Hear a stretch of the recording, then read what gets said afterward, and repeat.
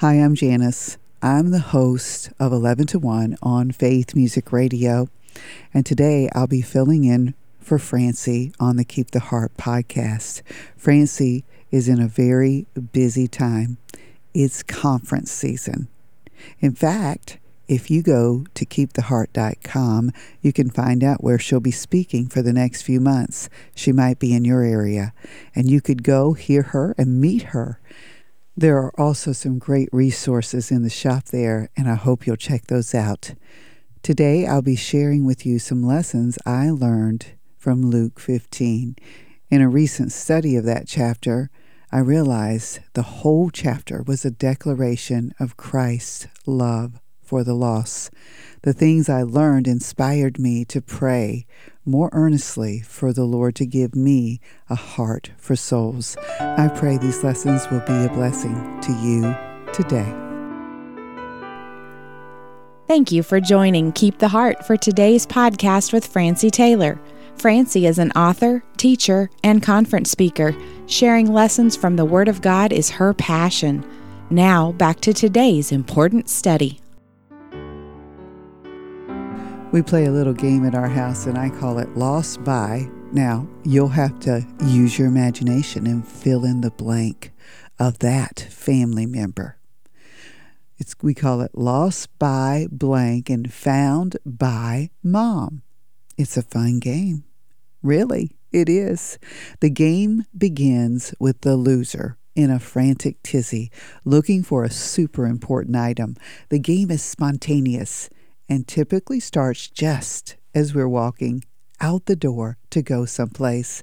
The lost item is always a must-have item for wherever it is we're going.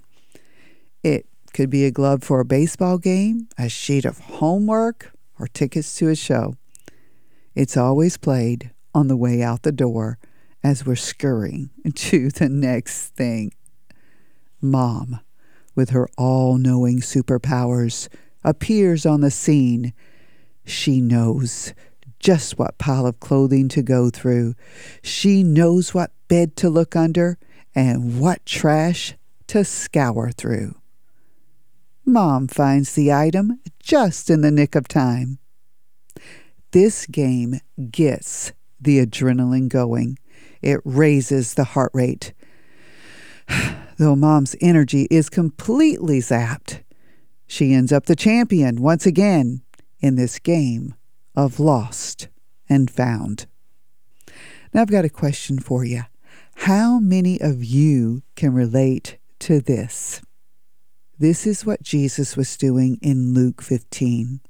He was relating.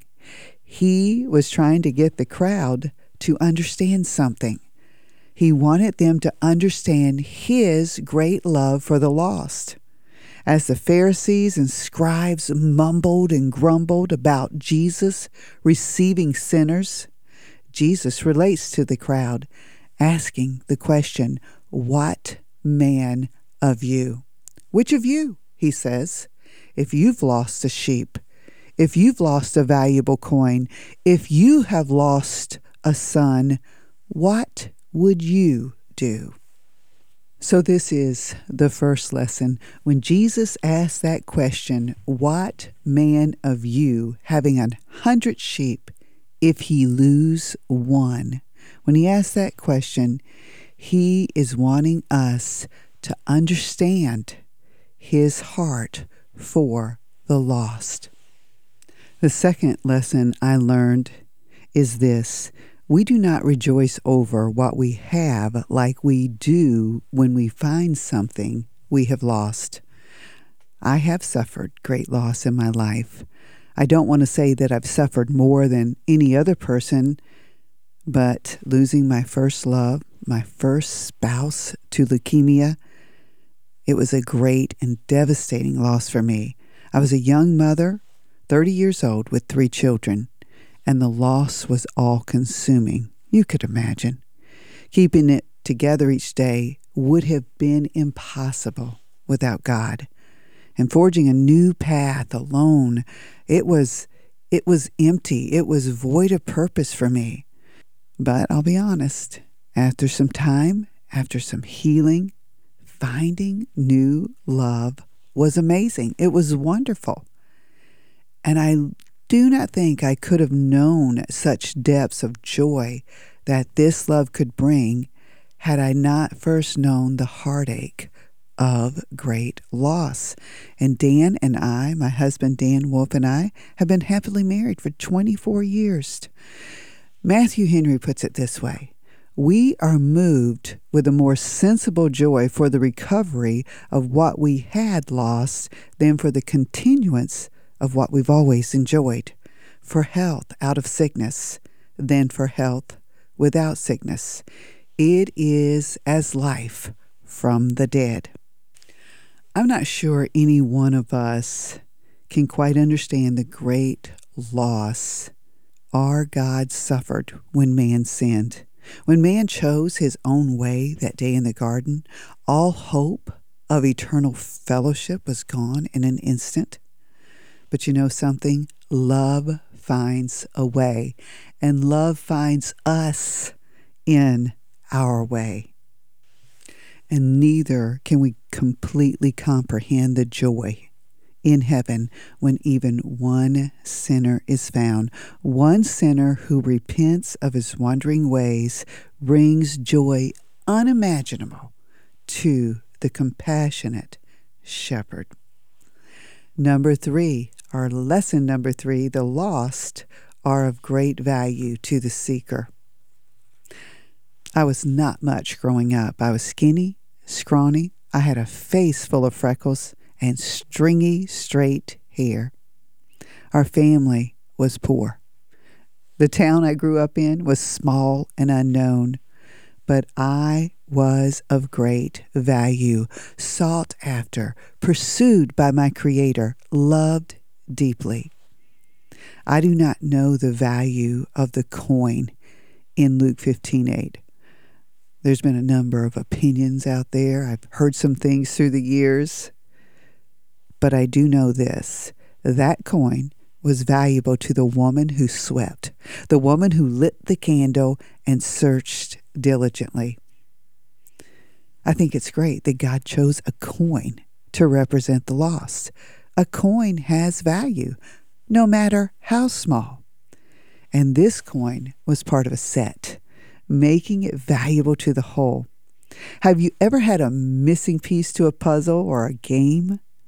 At that moment, it becomes necessary to find the one lost piece so the whole can be restored. I love it that God chose a woman to represent the seeker. No one searches for lost items like a woman. If it can be found, Mom will find it. Can you see that Jesus was the seeker? And can you see that you were that lost coin? To understand your value, you must understand the pursuit. In his pursuit of you, he came where you were. He came to light the candle. He came to sweep the house. He came to search diligently until you were found. And found in the hands of Jesus, you are of great value. These are just a few of the lessons that I learned while studying Luke chapter 15. But I want to end today by asking a question. Which lost soul were you? When my dad would give his testimony, there was always a point where he would say, "And as that man walked away, I saw myself. I saw myself for who I was. I ran to my room and fell on my knees, and I heard my mama's voice, 'Polly, just call on Jesus.'" The man my dad referred to was a new patient who had just been admitted to the state hospital to be detoxed from his alcoholism. Dad had already been there a few weeks. He was feeling pretty good. This man had the shakes real bad. My dad loaned him a few things, and as that man turned and walked away from my dad saw himself. Now, at the time, my grandma had been in heaven for over 10 years. It was her voice he heard. My dad came to himself that day. He called on Jesus, and a few weeks later, he walked out of that hospital a completely new man. In Luke 15, we have 3 parables about the lost. The shepherd seeks until he finds the sheep. The woman searches diligently, and the father waits. He just waits. Until recently, I have never completely understood why the Father did not go after the Son. It seems to me there are different types of lost people. Imagine that. We are all unique. And just like we are all unique, we are all uniquely loved, and we are all uniquely pursued. Those who are wandering like a sheep and do not realize how far they have gone from God. Misguided souls, we could call them. The next, those who've been misplaced. Maybe someone in the church made you feel set aside. Maybe there was a bit of scrambling around and you got shoved in a corner.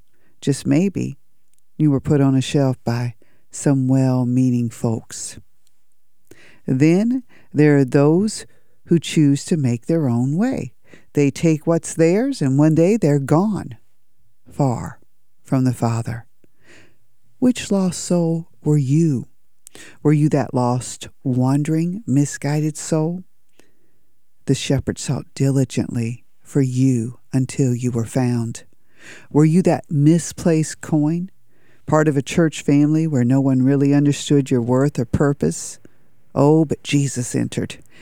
He lit a candle, he cleaned house until you were found. Or were you that eager child, hungry to make your own way in the world, demanding your portion, wasting your wealth, living it up and spending it all? The Father waited for you. He waited for you to come to yourself. He waited for you to come home. Do you see yourself in Luke 15?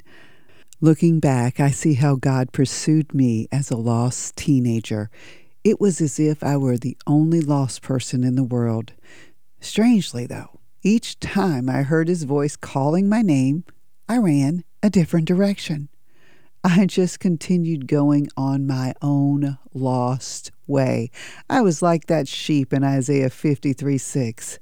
All we like sheep have gone astray. We have turned everyone to his own way, and the Lord hath laid on him the iniquity of us all.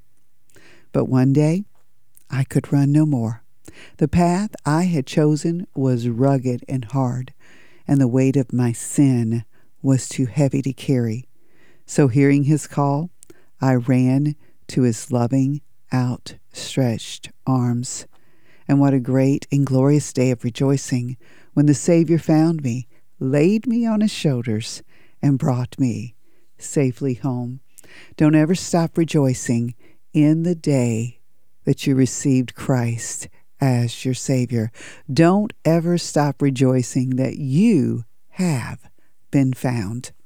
Thank you for letting me fill in for Francie today. And these lessons are part of a Bible study, the Loser Bible Study Series. You can find out more about this Bible study on the 11 to 1 blog at faithmusicradio.com. Have a great week. You've been listening to Francie Taylor. For more from Francie, visit keeptheheart.com for devotionals, books, and the popular Bible study series, I See You, In Christ Unconditionally. ICU is flexible by design and encourages users to develop the habit of daily Bible study. Visit keeptheheart.com today. Thank you for listening.